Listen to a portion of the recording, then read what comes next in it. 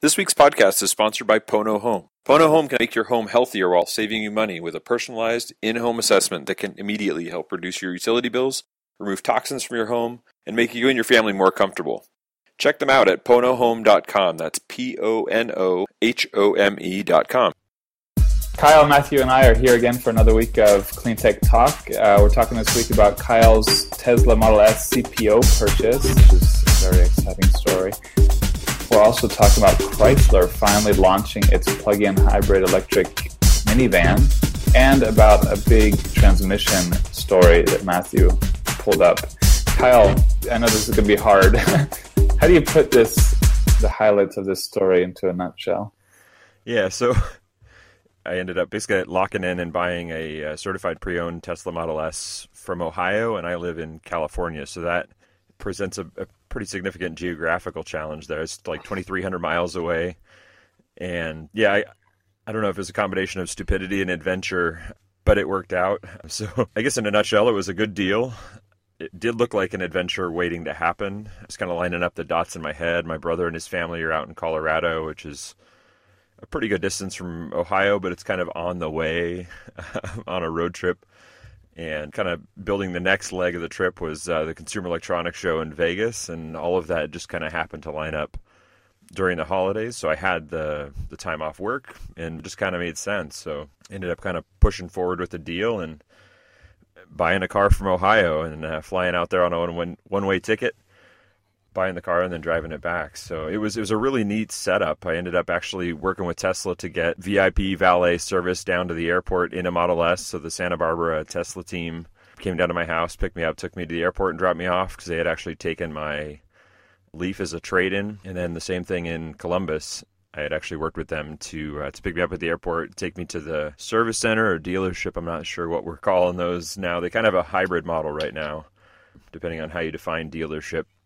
But they picked me up, brought me to the location of the car, and we signed the final paperwork. And yeah, like 9:30 at night, I ended up driving out of the Tesla shop there with the new to me certified and pre-owned Model S. So it was a crazy adventure and a really neat way to experience the Tesla buying process. I don't think that's something many people are going to go out there and repeat, but it's kind of a neat function of how their model is set up with kind of the nationwide certified pre-owned network.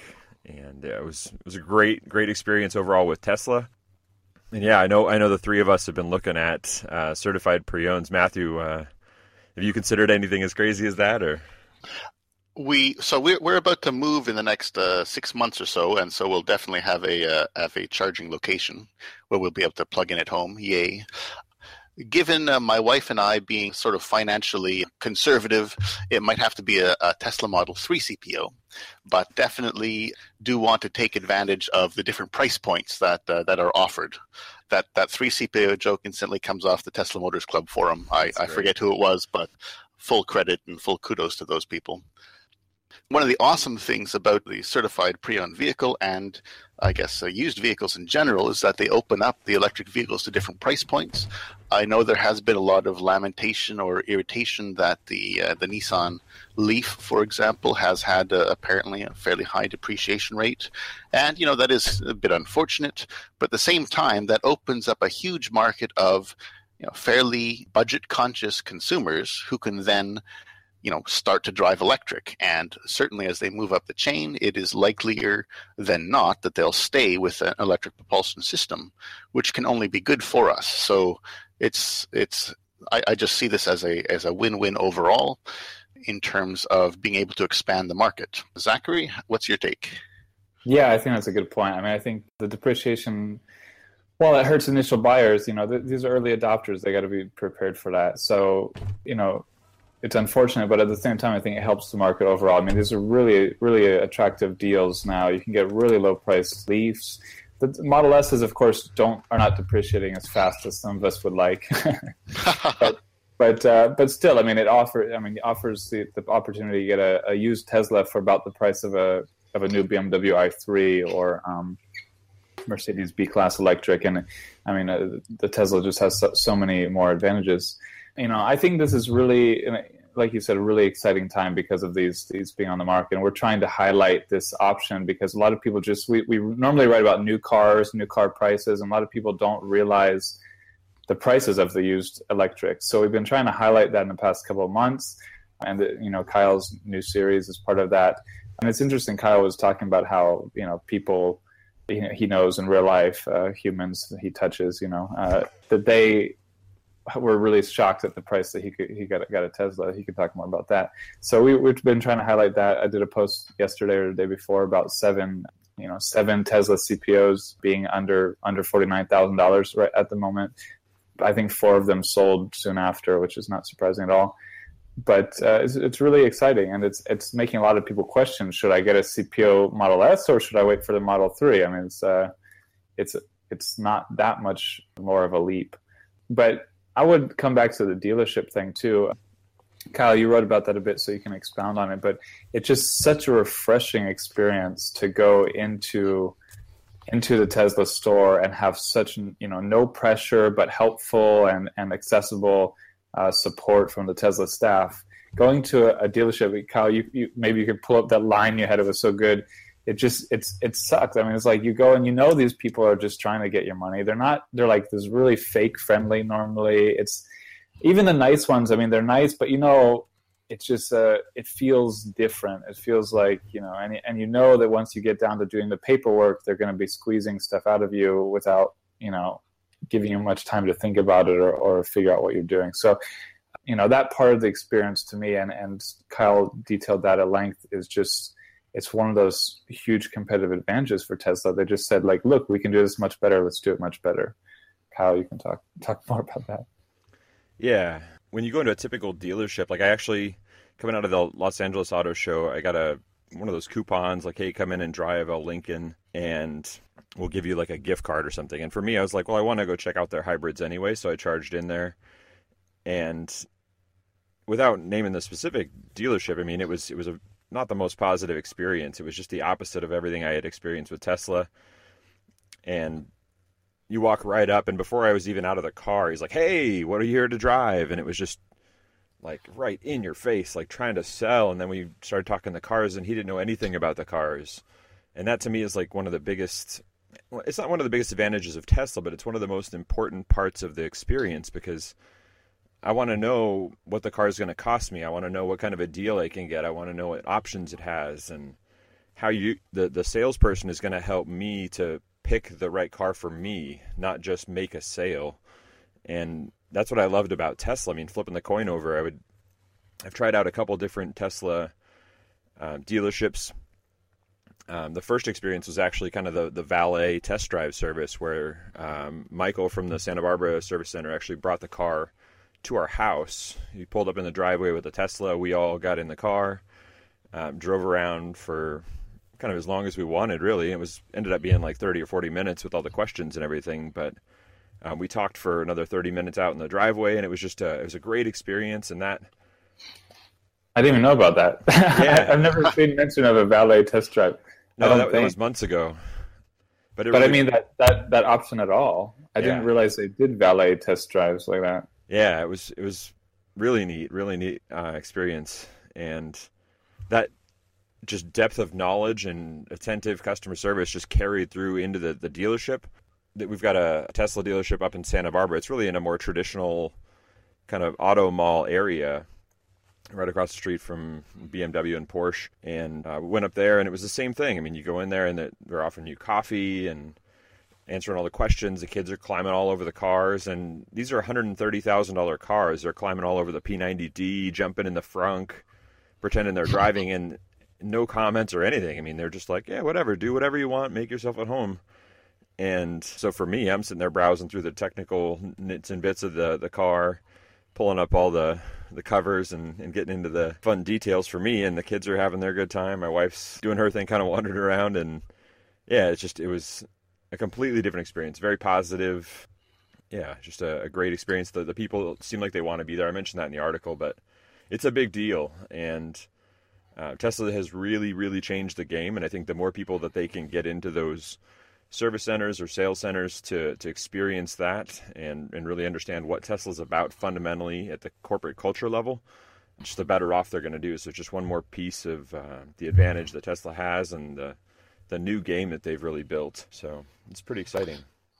Up here in Canada, we have one very, very successful electric vehicle dealership. It's a Chevy dealership in Quebec, and they are actually responsible for about 1 in 6 Volt sales in Canada. They actually have buyers all across the provinces basically trying to find used Volts to bring on to their dealership because they try and keep 30 to 40 vehicles in stock at all times. And maybe riffing a little bit on what you're saying, Kyle, they have all of their salespeople. It's not a commission sales organization for one, and they have all the staff are trained on how to sell the Volt and other electric vehicles, and most of them actually use Volts as their personal vehicles as well. And basically, what they were saying is that it took them about 3 to 4 times as long to sell an electric vehicle. So you can see why most dealerships would kind of try and avoid stocking them, so on and so forth. But they've basically had so much success that it isn't hard to see that this is completely their focus. They have people calling from all across Canada to get their insights and so on and so forth. And again, this is in a small commuting town, maybe about 10,000 people, about 40 miles north of Montreal. And don't want to say they're in the middle of nowhere, but they are in the middle of nowhere. And they're just selling the gangbusters numbers of Volts. They even had 30 pre-orders for the Chevrolet Bolt with a B EV, which shows how much momentum you can get with a proper kind of a dealership experience for electric vehicles. So it's delightful that Tesla has been able to change the game here, and you just so wish that there would be some other dealerships who see the advantages or see the upside that there can be in providing a fundamentally better transportation platform for their customers if they can just get over that one hurdle of, okay, it takes a little bit more time to sell, but we'll win so much customer loyalty and so forth. Yeah, I mean, I think that gets down to it with Tesla too. I mean, Tesla, the great thing about when you go into Tesla, other than the no pressure, approach, is that the people just love the cars. They're there because they love Teslas. They love the vehicles. They know a lot about them. They're enthusiastic about them. They can tell you all about them. You go into a normal dealership, and I mean, the people there are mostly just there because it's a job. It's a way for them to make money. Maybe they're gearheads sometimes, but for the most part, they don't have that enthusiasm and knowledge about the cars. And of course, they have a challenge of selling a wide variety of different vehicles, so they're not going to know a lot about every single one of them.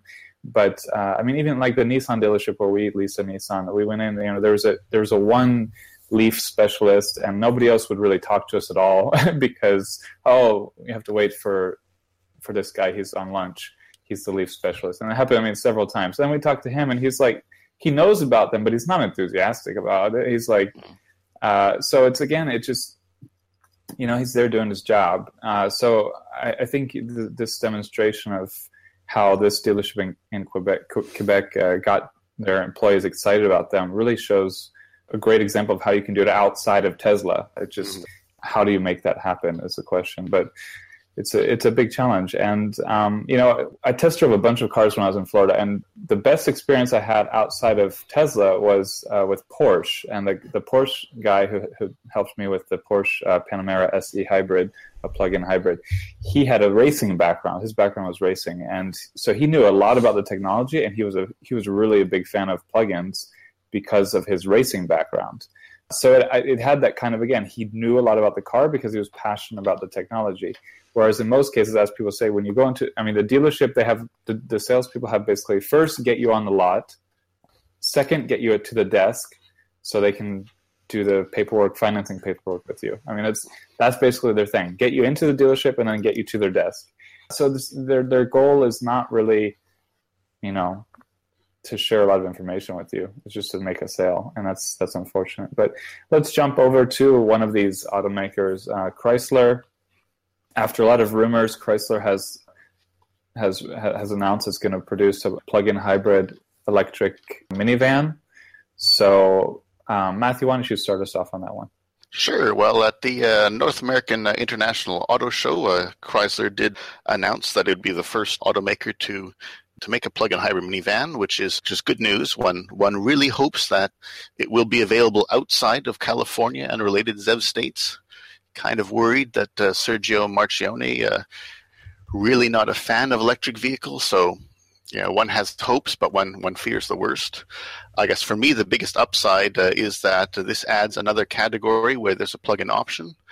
Back when GM overtook Ford for auto sales back in the 20s, their then CEO, Alfred Sloan, had this little expression, a car for every person purpose. They want to have something for everybody, and having a minivan as a plug-in vehicle really helps us towards this world where there's a plug-in for every person purpose. We've got compacts with the smart EV. You have sedans, Volt and Leaf. Crossover SUV with the Mitsubishi Outlander has had a lot of success in its plug-in hybrid version.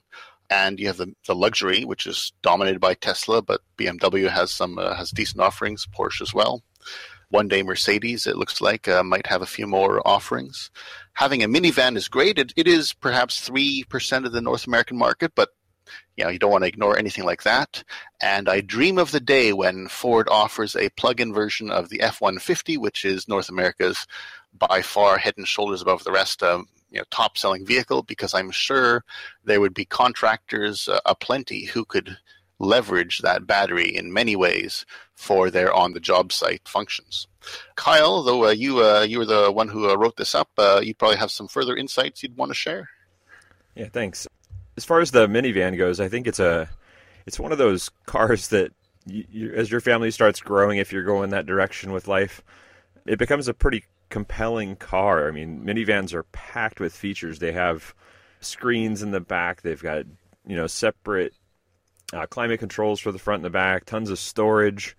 Some friends of ours have loaded the back up with bikes, and it's kind of been their mobile playhouse, really. I mean, they go anywhere they want. They've got all the stuff they need just packed in there, and they really are like a house on wheels for a lot of families, a lot of growing young families. And so thinking about that market, in the comments we talked a little bit about how there's like the waiting line for all the parents that are doing the drop-offs at school. And it's another one of those situations where you're not in traffic, you're not driving tons of miles, but you're just sitting there and the car's idling and thinking about this plug-in minivan sitting in that line. It's got 30 miles of all-electric range. And so that's enough, easily to get to school and back, run errands, even for a normal commute built into that. So my wife and I kind of go that route where we'll drop the kids off, go to school, come back, maybe get some groceries and come home. So it's easily within the 30-mile of all-electric range there. And I think the majority of folks will find that meets their daily needs just on electric alone. And so I think the core of the car is solid. I like that it's got that 30 miles of range. It's not just a token, we'll give you the battery so that you can get the HOV sticker, which actually that plug-in hybrid electric sticker in California just expired, so it's no longer as much of an incentive there. But overall, when you look at those miles, they estimate 80 mpge, which is one of those metrics we kind of love to hate. I think the big metric for the car is the 30 miles of all electric, and you try to maximize that as much as possible. And then if you do kick over to the gas engine, obviously that drops pretty significantly. So it's a really exciting entry into the market, and it comes with a lot of advanced features in addition to just the minivan and the plug-in hybrid components. It's got like parking assist, adaptive cruise control, forward collision warning, lane departure warning, and things like that really start building the bridge towards autonomous driving. So I think it's a really exciting entry. This is one of another market similar to SUVs that just typically gets terrible mileage. And I'm really excited to see this come into market. And I think it'd be neat to see, like Matthew said, what markets this comes to, if it gets wide distribution, and how we can maximize that. But looking forward to seeing where this goes. Yeah. It's interesting. We've had a lot of people requesting, let's get those plug-in minivan or truck. And when we did this, these big surveyed over 2,000 owners and potential owners, one of the questions we asked about was which class of vehicles they were most interested in buying a plug-in for. And really, the results, it was really small numbers that wanted the pickup truck. Interestingly, despite a lot of vocal preference for it and it leading the U.S. market, and I think the minivan is similar. And it could be just because of self-selection bias and who's already EV enthusiasts. Maybe once these are out there, then they'll bring in a broader audience that's interested in these. So I'm really curious to see what happens with this and with a plug-in pickup when we finally get one. But I'm also not expecting it to be a big seller, of course. But it is really interesting, the Fiat Chrysler and Sergio Marchionne thing. I mean, this guy has no doubt about it. He's had the most negative comments about EVs of any top auto executive. Yeah. He's said a lot of negative things about them. And one really interesting thing, Kyle passed along a Q&A with Carlos Ghosn from Nissan Renault this week, and one of the questions someone was asking about was referenced comments Sergio had just made in I guess another Q&A, where he basically said that EVs are a threat to their business model. I mean, they're disruptive technology is essentially what he said, that are a threat to their whole business, because they have basically for decades been outsourcing various components of the car, and their competitive advantage is the engines, the ICE drivetrain. So if you're going to switch to EVs, you basically lose all of that, sunk investment, all of that competitive advantage. So I think it was a really honest statement for someone in that position to say why he's. I mean, one key reason why he's so negative about EVs. And when you look at it, Chrysler, Mercedes, BMW, Ford, they're rolling out these plug-in hybrids, which, yes, they appeal to certain customers. They might be even more popular with certain customers at this stage. That's debatable. But what they really do is they allow the automakers to maintain their focus on the ICE engine, even if it's a supplement to the electric motor. So I think it's interesting just to see how difficult it's going to be for these automakers to really accept the electric future. Carlos had really interesting response to that, and I'm about to write up an article on it. But I think it's something we should come back to, and I think maybe next week would be a good time for that. But moving on, let's jump over to the last story. Matthew, this is all yours. Take us away. All right. So recently, there were some further approvals given for a large 1 gigawatt high voltage DC or HVDC transmission line connecting Hydro-Quebec, or Quebec rather, with its hydroelectricity to Vermont and the New England grid, the ISO-NE as it's sometimes called. And I thought this was just something very, very exciting, because basically Quebec, Canada in general, has this great opportunity to serve as a kind of a legacy infrastructure energy storage battery for the states. We have a lot of hydro, and we don't have that many people, and so we have this great opportunity to use the hydro to buffer and to complement the variable power production that happens with renewables. In this case, Hydro-Quebec exports about 30 terawatt hours per year, not all of it to the States, but that works out to about 3 gigawatts on a 24/7 basis. And in terms of adding to the ISO New England grid, that would allow them to provide up to about 10 terawatt hours additional. That's about 10,000 gigawatt hours. And by comparison, the New England grid, for example, it's about 100,000 gigawatt hours per year, 100 terawatt hours. About 40% of that is natural gas. And so you could see that in terms of bringing on new renewables and being able to supplement them, complement them with the hydroelectricity, you can take a big chunk out of that gas. You can make a lot of it uneconomic and unnecessary to combust. So it is a big, exciting story, and perhaps brings us back to some of the clean tech part of Clean Tech Talks.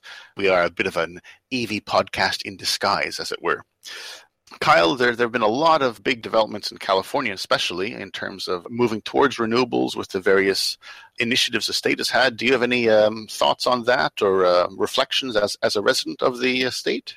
I was looking into this, and the more I started digging in, the more I realized there was a major component of New England and really the Northeast out there that's really focused on renewables. So Vermont is kind of the counterpart to California, but out on the East Coast. Obviously, they're not on the coast, but they're a little smaller too. Yeah, yeah, they don't quite have the footprint we do, but they are super, super focused on moving to renewables. So they actually shut down the Vermont Yankee nuclear plant at the end of 2014. They have no coal plants in the state, and they're really pushing towards aggressive renewables growth out there. And a key component of that, Matthew, as you mentioned, is the hydro from Quebec and just pushing that down. I think this transmission line isn't specifically for Vermont. They are actually importing a lot of Canadian power already through an agreement that actually started back in '84 and was renewed in 2010. But it's actually for farther south, so Massachusetts, Connecticut, Rhode Island, and kind of the expanded greater Northeast area out there. And that's where you start getting into some of those big wins with the hydro from Canada directly offsetting the natural gas production that's used down there. I mean, Rhode Island is using natural gas for 95% of their electricity generation. And so it's a big opportunity for us to really pull down that hydro. And as you mentioned, Matthew, there's a key storage component of that as well, that it's going to fill a big gap and I think offset a lot of good electricity that's currently fueled with fossil fuels. So I'm really excited by it. And I think even beyond that, as we grow and our electricity needs shift, that storage plays a bigger role with EVs coming online, and that's going to massively increase our electricity demand, which will be offset to some extent by efficiency savings. But I think there's going to be a component there that just having that extra capacity and the flexibility in the regional grid there is going to be extremely helpful in the coming years.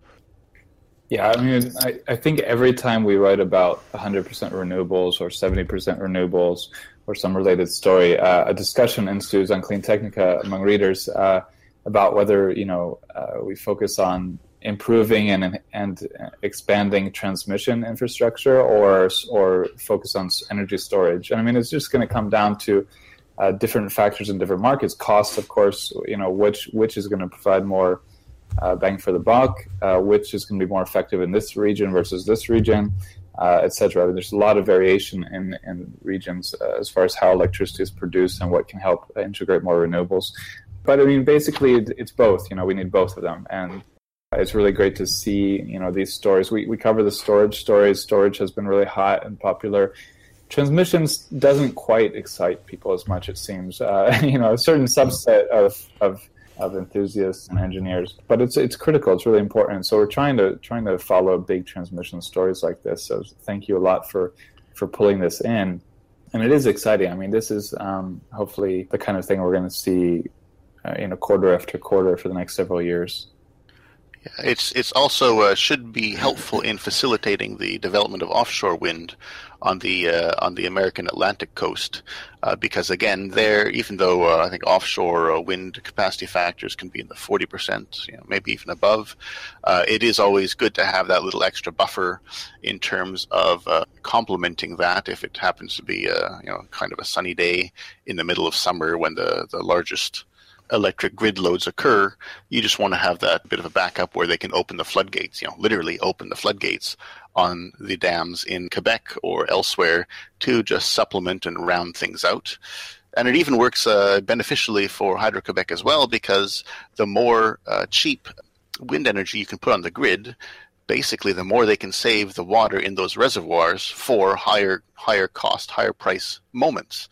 So it really is a win-win all around, except for perhaps the coal lobby or the natural gas lobby. And even then, there are so many jobs being created in renewables. I'm absolutely certain that virtually all, if not all of those skill sets can be put to effective and environmentally positive use.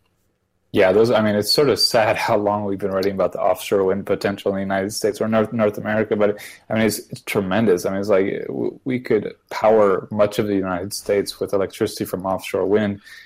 We still have to get through some roadblocks to get it even going at all, but once it gets going and costs come down for offshore wind, it's going to be a really attractive option, in my opinion. Not that many people live off in the Atlantic. So, it's going to be really important to bring that onto the coast, of course, but then once it's onto the coast, to spread it out as far as it can help people, which is really far from if you just look at potential. Kyle, do you want to close us out? It's funny that you had mentioned the offshore wind. That was one of the points I wanted to touch on for this topic. The first U.S. offshore wind facility is actually under construction 3 miles off Rhode Island. And it's actually just 5-6 megawatt turbines that are supposed to start up this year, but which is actually a pretty small, really small installation compared to what we see in other areas of onshore U.S. For wind generation. But I think this is just, as we talked, it's a great regional move. It's going to add some awesome flexibility, and specifically the renewable generation component of it, that it's hydro-based, is going to be awesome in the future. Really looking forward to see how this evolves. And I think along those lines, they said it really planted a seed for the company that's building this. It's a really good foot in the door for them to expand further. So really, really exciting evolution in storage and renewables. So I think that about closes us out for the week. Thanks for joining us this week on our podcast. You can find us on iTunes, SoundCloud, as well as on EV Obsession and Clean Technica. Subscribe to us on either of those channels and come back next week for your electric fix.